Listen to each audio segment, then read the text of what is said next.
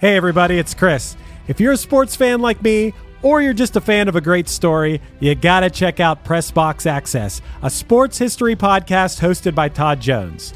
Todd sits down with fellow sports writers who experienced firsthand some of the biggest sports moments of the past 50 years, and they share some of the stories behind the stories, some of which they've only told to each other. What I personally love are the wild stories that you might not hear so much about on SportsCenter over the years. Like when Indiana-based sports journalist Bob Kravitz recounts the time Bobby Knight showed up naked to an office meeting with him and then banned him from the Hoosiers locker room for the next 3 years because Bob wrote a story he didn't like. Or when Alexander Wolf tells the story about going out on the town in Chicago with Dennis Rodman and Carmen Electra in the middle of a Bulls playoff series. Or when Dan Wetzel talks about what it was like to be in the media room when Temple basketball coach John Chaney stormed into UMass coach John Calipari's press conference after a game and threatened to kill him. These wild and fun stories, paired with stories about real sports greatness, you know, like the 1970s Steelers being the greatest NFL dynasty ever, or the legendary rivalry between Larry Bird and Magic Johnson, and even the impact of protests for social justice issues in sports, make Pressbox Access a show you should check out. Pressbox Access is part of the Evergreen Podcast family, and it's available all the places you get your pods, and you can also find Pressbox Access on YouTube. Go check it out. Hi, friends. The world got you down. Don't be sad. Listen to $2 Late Fee with Zach and Dustin. $2 Late Fee is the podcast that celebrates the best decade of entertainment, the 1980s. We pick a movie and soundtrack from our youth that we loved and see if it holds up today. We also interview your favorite celebrities from that era. All in the spirit of positivity and togetherness.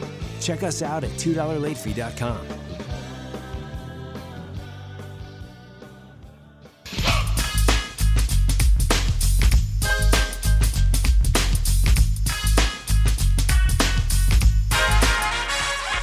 Informer, you know, say that I'm a stormy, I go blam. I like keep on down. Take the man that say that I'm a stormy, stab. In 1993, the world was introduced to a white Canadian reggae artist named Snow. His hit song Informer topped the U.S. Billboard charts for nearly 2 months straight, while Snow himself sat in a prison cell for maybe or maybe not puncturing another human being with a knife, aka stabbing them. The semi-autobiographical tune echoed a warning to whoever snitched on him in the form of being licky boom boomed down by the artist himself. Are we risking this fate ourselves by discussing Snow this week, or is the assault on our eardrums punishment enough? Stay tuned to find out.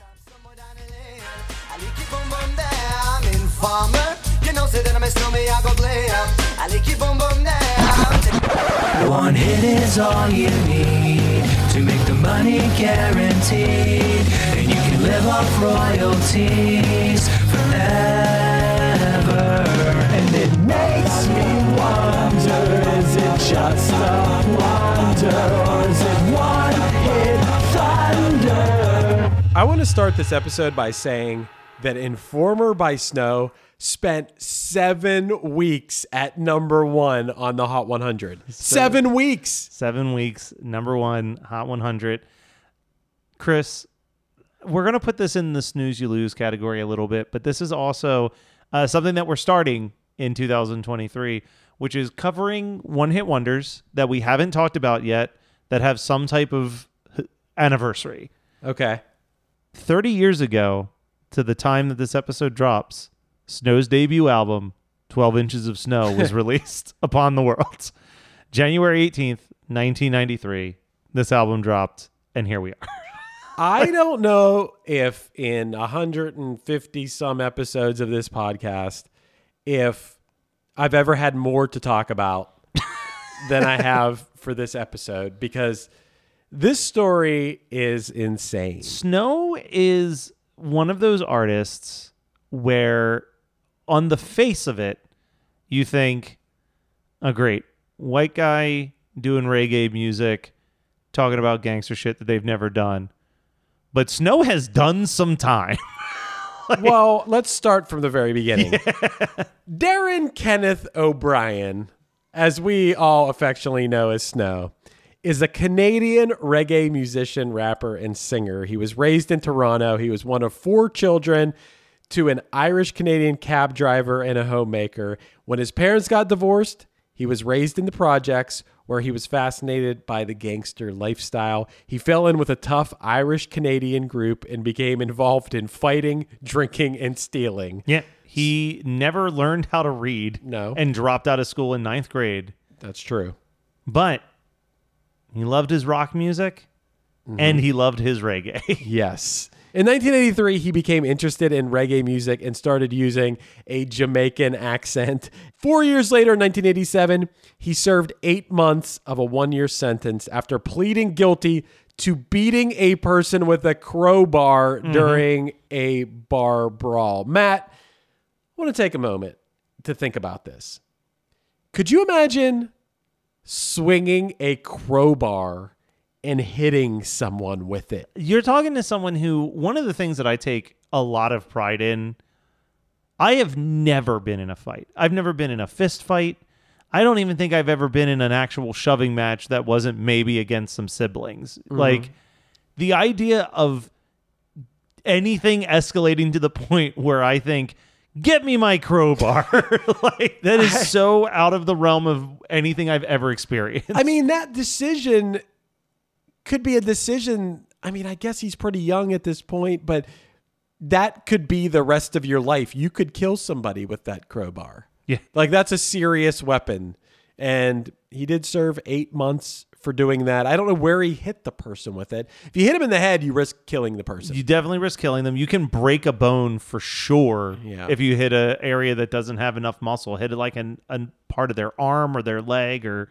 Yeah, people don't think about the crowbar as much as how much damage it can actually do to a person. It can fuck you up. So it's a bar brawl, and we don't know for sure if this was in self-defense or what. We don't know the full story, but gotta say, Snow kind of seems like a piece of shit. Yeah, it doesn't look great for Snow. No. Out the gate. Yeah, he pled guilty. He's like, I did it. He got released. He did get released, so possibly maybe on some good behavior stuff. Who knows? Yeah. But then he meets a DJ. Yeah.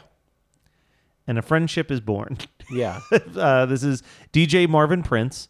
So they become friends, and they start practicing in the basement, start playing parties with Snow doing the vocals and Prince playing the records. So I'm assuming that this is similar to a couple months ago we talked about Kid's sister and how Kid's sister's start was that she was the MC while her brother was DJing parties. I do think this is important to point out because there's the difference between being the rapper and being the MC. And it sounds like right now Snow was just being the MC to Prince's DJing. And he was showing up at a party, he was spinning records, and that Snow was maybe being the hype man, maybe occasionally rapping over top of the tracks, but it wasn't... I don't imagine that this was like, oh, we booked Snow to perform at our house. I think it was just, hey, our friend's DJing it, and he's bringing his hype man, who's this white guy that talks like a Jamaican guy for some reason. Yeah. One thing we got to note about DJ Marvin Prince is he claims that he gave Snow his nickname. Yeah. Which, you know, seems obvious to me. He's from Canada. He's white. Snow. Like, I get it. You know, look at Snow. But Marvin Prince claims that Snow stood for super notorious, outrageous white boy. I like it, but shouldn't it be Snob? Yeah, no, white boy's one word. Okay, good to clear. Now, according to an interview with the Los Angeles Times, though, they said that while people liked the tapes, the fact that Snow was white hurt them from getting signed for a while. This is where the story of Snow, I think, is extra wild because I would have never guessed this piece. But in 1988, Snow is involved in another incident in a pub, which leads to 2 people being stabbed. The other people in the group pointed a finger at Snow, and he was charged with counts of attempted murder. Rather than tell the authorities who the perpetrator actually was, he served his 8 months in jail before a jury acquitted him on both accounts. And while he was in jail, he went to school and he wrote music. And while he was there, he wrote Informer. Right. Well, I didn't know that part of it. I was under the impression that he may have stabbed somebody. Yeah. But you read something different. The thing I read was on Wiki. There was definitely a citation needed somewhere in that article. So who knows? But it sounds like he was possibly innocent in this one, but he was just like, I'm not a rat. I'm not going to be an informer. But this is the album, the debut album, 12 Inches of Snow. They had to record super quickly because Snow did have to return back to Canada to report for more prison time. So he went out of Canada to record this? I guess they went to LA to record it Okay. Well, look, here's the story I got. because he was in prison when the album dropped. Yeah, for sure. Exactly. So the story that I read was that he was involved in an incident where 2 people were stabbed, and then he was charged with 2 counts of attempted murder. I guess, yeah, he was acquitted, but he later claimed he was fighting with some construction workers who were making fun of him after hearing him singing reggae to some girls. Now, this is where it gets weird to me, is these guys are making fun of you, but how did people end up getting stabbed? Yeah. Like, why wasn't it just like, well, fuck you, buddy? Like, Yeah. how did this turn into stabbing? The mean streets of Canada that we hear about all the time. I mean, I want you to think about this for a second, stabbing someone. Again, I think that stabbing is actually more difficult than the crowbar to me to imagine. Yeah, could you imagine taking a knife and puncturing somebody's body with it? Yeah. And that is more difficult for me to think of than like swinging a crowbar in anger at a, yeah. because like a crowbar, it almost feels like I just am enraged and I grabbed something that was nearby and wasn't thinking. Stabbing, it's way more calculated. Right. You come prepared to stab somebody. So the song Informer is as silly as it sounds, and I couldn't understand half the words of it, but it's a song about violent crime. And that line, which I always thought was licky boom boom down, is actually licky boom boom dem, which basically it's him saying he'll find and kill whoever snitched on him. Yeah. I'm going to boom boom them. It sounded silly, but he was serious. So I'm looking at the chorus because, yeah, you're right. It's so hard to figure out what the hell he's saying here. But Informer, you know, say daddy, me snow, me I'll go blame, a licky boom boom down, or dem. Yeah. I understand this one. Detective Mon said, daddy, me snow, me stab somebody down the lane. If I'm breaking that down correctly, he's basically saying, like, the detective says that I stabbed somebody. Yeah. Like, Detective Man said daddy, me stab someone down the lane. A licky boom boom dem means the detective said that I stabbed someone, and whoever that informer was that said that I did, I'm going to kill them. all right, let's break down the verses real quick, because the verses are at least a little bit easier to follow because he's not throwing as much of like the Jamaican dialect in the verbiage. So police, I'm going to change a little bit of this so I don't sound insane reading it word for word. But the police come and blow down the door. One of them crawl through my window. Then they put me in the back of the car at the station. From that point on and reach my destination. When the destination reached, it's the East Detention, where they whipped me down pants, looked up me bottom. Yes. So he's getting a cavity search. Yes. he's getting a cavity search. Then we go back into the chorus, the informer part. Bigger they are, they think they have more power. They're on the phone saying that every hour. Dude, we don't need to do This is too much. I'm trying to figure out what the hell is happening in this song. Well, basically it's something happened and someone snitched on him and whatever. I can't figure out if he actually stabbed people or not. That's what I was hoping maybe we could solve the mystery. But well, look, at some point on a trip to New York, now DJ Marvin pitched Snow's music to MC Shan, yeah. who was who at one point MC Shan had a like rap feud with KRS-One. Yeah. Where KRS-One like smashed him. I was going to say KRS-One definitely won that. Yeah. But MC Shan does have a song called Time for Us to Defend Ourselves. It's like a song about police brutality. It's actually like a pretty cool song. Yeah. So MC Shan introduced Snow to some producers, and then Snow signed to like a sub-label of Elektra. And he recorded that album. And he had to record it. Yeah, he had to record it really quickly because he had to return to Canada and report to prison. Yeah. But the album was released while he was in prison, and the album sold over 8 million copies. Like I said, Informer was number one for 7 consecutive weeks. That's insane. It's in the Guinness Book. Well, it was in the Guinness Book of World Records twice as the best-selling reggae single in U.S. history, as well as the highest charting reggae single in history. Once again, one of those sad stories where it's like, you really let this cheesy ass white guy have the huge single. Like, do you want to get even more upset? Do you want to hear what was below Informer the day that it peaked at number 1? Oh no, what is it? All right, so it peaked at number 1 on March 13th, 1993. As you said, it held that spot for 7 weeks. Here are just a few of the songs still in the top 10 at that time.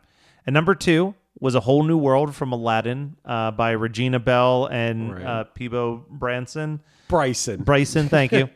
Number 3, Nothing But a G Thing by Dr. Dre. Wow. Number 4, Ordinary World by Duran Duran. Oh, Whitney Houston was at 5 and 7 with I'm Every Woman and I'll Always Love You. Wow. Arrested Development was at number 8 with Mr. Wendell. Mr. Wendell, but yes, great song. Wendell. And then Mr. Wendell. And then John Bon Jovi at number 10 with Bed of Roses. Okay. Where we found Insensitive. Right. As well, the movie Bed of Roses, yes. The fact that Informer for 7 weeks was above Dr. Dre and 2 Whitney Houston songs is insulting. Yeah. I mean, there's something about his delivery for sure. It was something different, I guess. What's up, everyone? This is Jay Reason, and I want to let you all know that Diablo Zen Podcast is now part of the Sound Talent Media family. Listen in as me and the one and only Danny Diablo, a.k.a. Lord Ezak, interview artists from the hardcore, punk, metal, hip-hop scenes and beyond.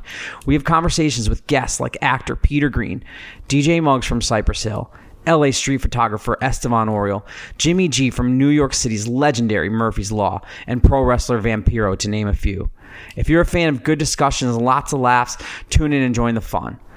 I'm not going to lie here. I've become a Factor fanatic lately.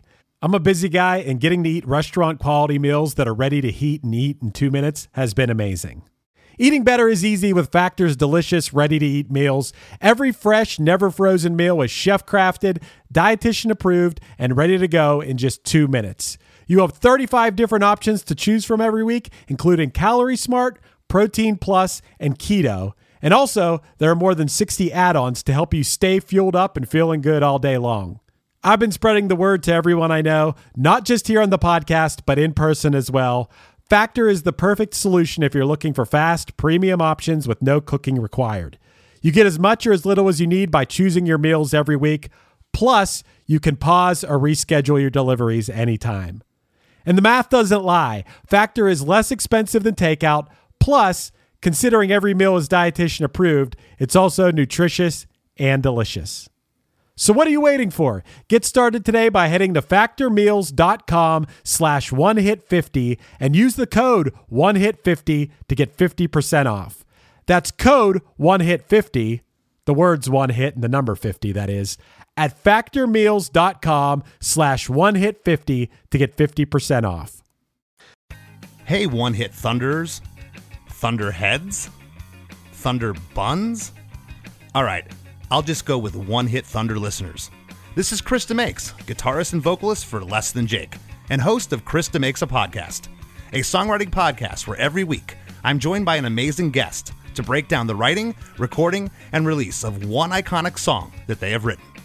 In our giant evergreen back catalog of episodes, we've had rock legends such as Dee Snider and Huey Lewis, punk rock favorites such as Mark Hoppus, Fat Mike, and Brett Gurewitz, up-and-coming artists of today, such as Liz Stokes of the Beths and Genesis Owusu, and even some of the artists that have been featured on One Hit Thunder.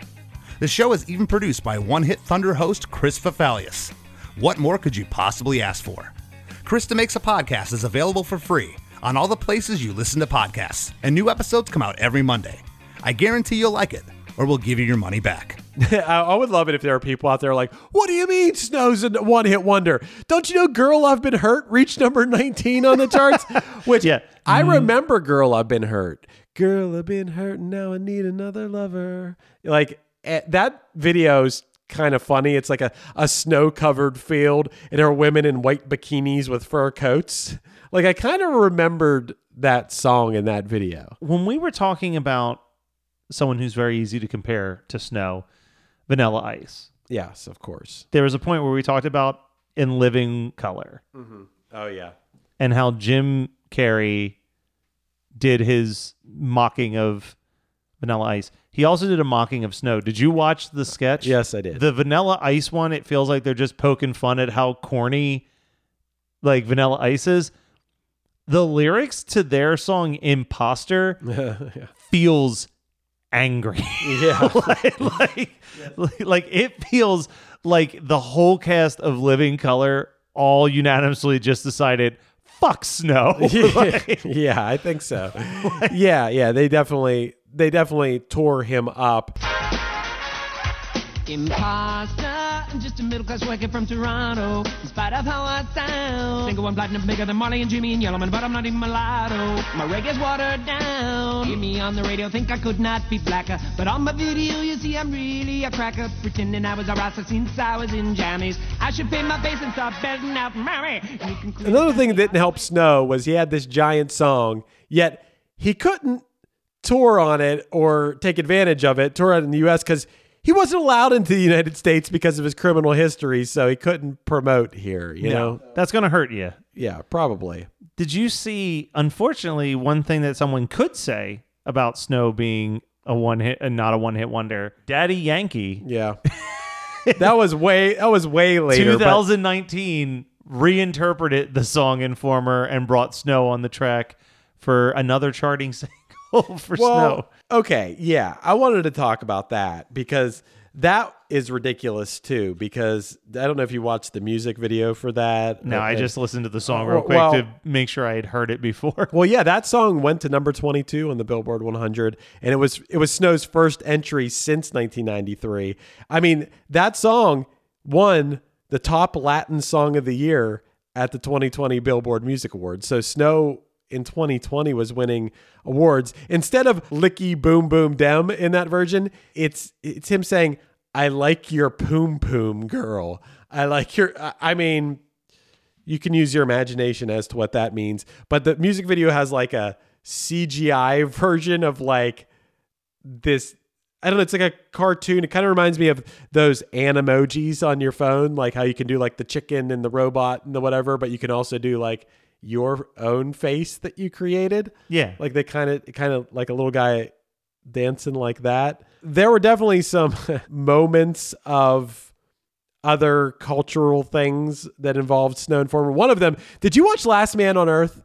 Yes. With Will? I didn't watch the full series, but I definitely watched the first like 2 or 3 seasons. Did you see it when Will Ferrell was on it? Yes. Okay. Well, there's a scene like down around like a fire on the beach where Will Ferrell's down there like singing this song around the fire, which is pretty funny. I wanted to note something. I want to take a step back about a few things.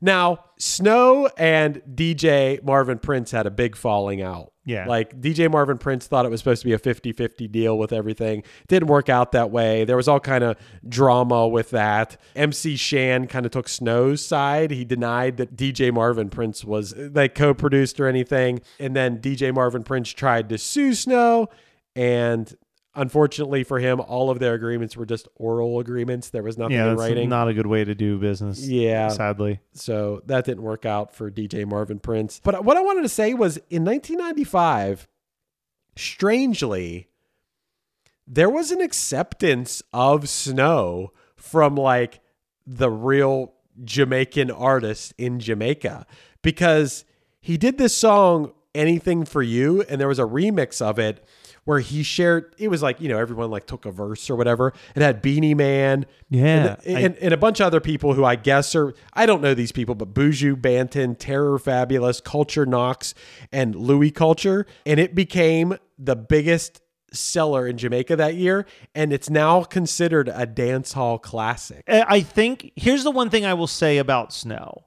As much as not to play my hand too early here, as much as I don't really like the person Snow, I do genuinely buy that this guy felt like a certain genre of music was speaking to him and the situation he was living in, the same way, say, Eminem felt like hip hop was speaking to him in Detroit. Like, I don't think that this was like, I love the Beastie Boys, But the Beastie Boys have even been on the record. As much as they loved hip hop, they were a punk band that started rapping originally as a joke and then realized that they were quite good at it. And because they had a love of hip hop, pursued that career. I think that Snow's love and appreciation of the reggae genre is at least authentic. Because if it wasn't, he wouldn't have still been recording all of these random reggae albums for like however many years he kept putting them out. I do want to... I'd heard someone else call this out in a video that I watched when I was researching this.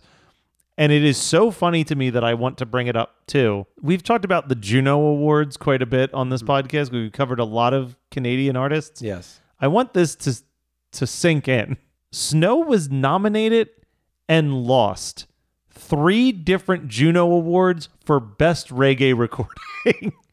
Yeah. Which seems to imply that for 3 different years, there was a better Canadian reggae album released that year. Yeah, well, why not? But yeah, I did want to. I mean, another thing is, it doesn't seem like Snow really ever gave up. Like in the year 2000, he had a single called Everybody Wants to Be Like You, and he got 3 Juno nominations. I listened to the song, I watched the video. The song sounds very 2000. It's almost like borderline, like not boy band, but like that kind of like just light rock or something. I don't know. He's still doing his thing on it, but it's a strange song. But he did, he did have a certain level of success. 2 years later, in 2002, he worked with Shaggy's producer to record the album Two Hands Clapping, and then the first single from it, Legal, it reached number 13 on the Canadian singles chart. I mean, he was still at it, you know? I mean... Well, we talked about this a couple times. If nothing else, if we're looking at, on one hand, Cypress Hill, and the other hand, Craig Mack, and we're talking about how one of the most important things you can do in hip-hop is give somebody something that sounds different than all the other stuff, you got to give him credit. He definitely had a unique sound for what he was creating at that point, at least... Especially thinking about 1993, I don't really know if like this dance hall reggae sound was even really blowing up just yet. Even Shaggy didn't pop up on the charts until 2 years later with Boombastic. Yeah, I know I was a little kid. I don't remember like loving this song, but I definitely didn't not love it. Yeah. I mean, there's something about the way he sang those lines, the licky boom boom dem, and the way it was like sung really fast and just sounded cool. And as far as like, once again, this isn't really our place to weigh in on him taking someone's culture and becoming rich off of it, because hey man, I play in a rock band and someone could say that about rock and roll too. Yeah. You know what I mean? Like, no, for sure. But I just think there's a certain level of silliness to a white dude from Canada, like a cheesy ass white dude from Canada doing that. It's like an extra level of like almost ridiculousness. It's almost like a mockery. I was going to say it borders on parody in a weird way. Yeah. Well, I think, you can fall into 2 camps when it comes to Snow and Informer, right? In 2007, VH1 said that it was the 84th greatest song of the 90s. Mm-hmm. But in 2010, Pitchfork said it was one of the 7 worst songs to ever reach number 1 in the 90s. Yeah. So I feel like the average person, you're going to fall into one of those 2 buckets. You're either going to think, man, this is one of the things that I love and remember from the 90s, or, ooh, we let this sit at number 1 for 7 weeks. 7 weeks is quite a run. That is almost 2 full months. In the middle of the early spring, it peaked in March. It'd make more sense to me if you're like, oh yeah, the song peaked in like June and it was this summer sensation. Well, one thing we got to talk about as far as the music real quick too is even without him on top of it, and no doubt it's a well-produced track, like it's danceable as hell. Like it's definitely catchy. It sticks in your head. And to this day, I think I've said this on this podcast before. I've said it to my bandmates. Doing something completely ridiculous in a song that makes it memorable, that's a key to a hit song. Yeah. So many times having something where you're just like, what? And then all of a sudden you're like dancing to it, you know? This song is just over the top ridiculous and also catchy and danceable that we could make fun of this guy all night long, but also I don't know that I couldn't have written this song. No. I definitely couldn't have written this song. And that's where I got to give him a little bit of credit. He may be out there stabbing people. Like that's where I can't give him credit is I still think there's a chance this dude stabbed somebody. I think there's a higher than average chance that he definitely stabbed a person. That ain't good. No.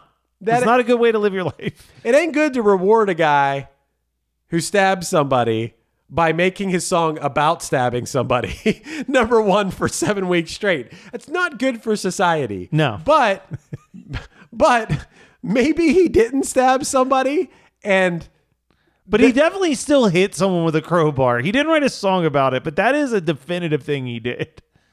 Yeah. I don't think Snow's a very good guy. Or, look, it has been 30 years since those events, maybe almost 40.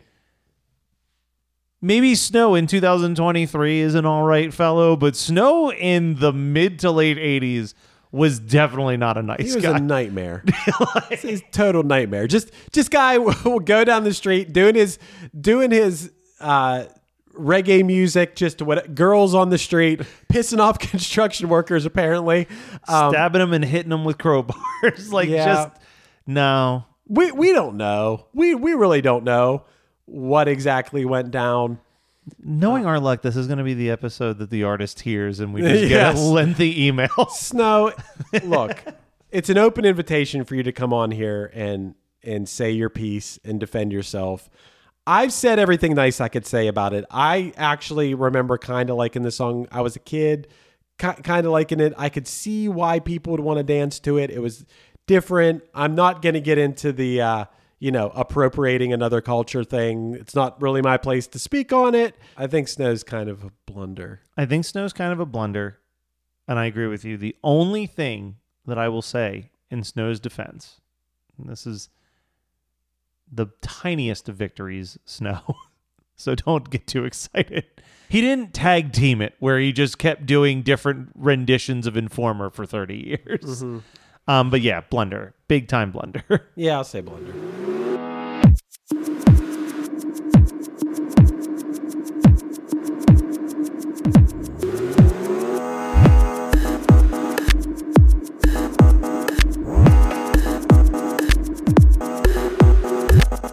This has been One Hit Thunder. One Hit Thunder is hosted by Chris Fafalios of the bands Punchline Pack and Another Cheetah and produced by Matt Kelly of Geekscape.net. Underneath me, you're hearing Whenever I Want off the Punchline remix album, Politefully Dead. Visit punchline.com for merch, tour dates, and news. We're on Patreon now. Become a patron and get bonus content, early episodes, and a chance to vote on future episodes at patreon.com/OHT Podcast.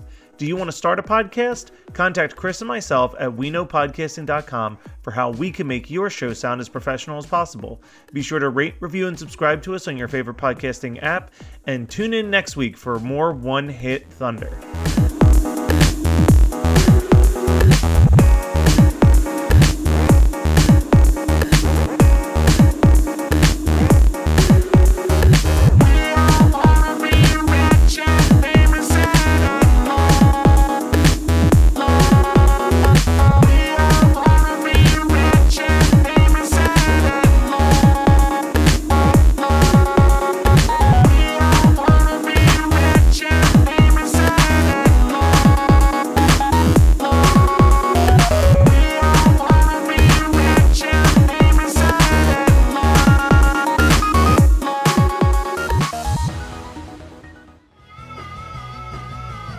You're listening to the Geekscape Network.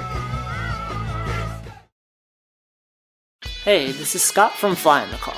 Each week I speak to a different musician, whether they're in an established band like Silverstein or the Wonder Years, or a band on the rise like Spanish Love Songs, Origami Angel, or Meet Me at the Altar.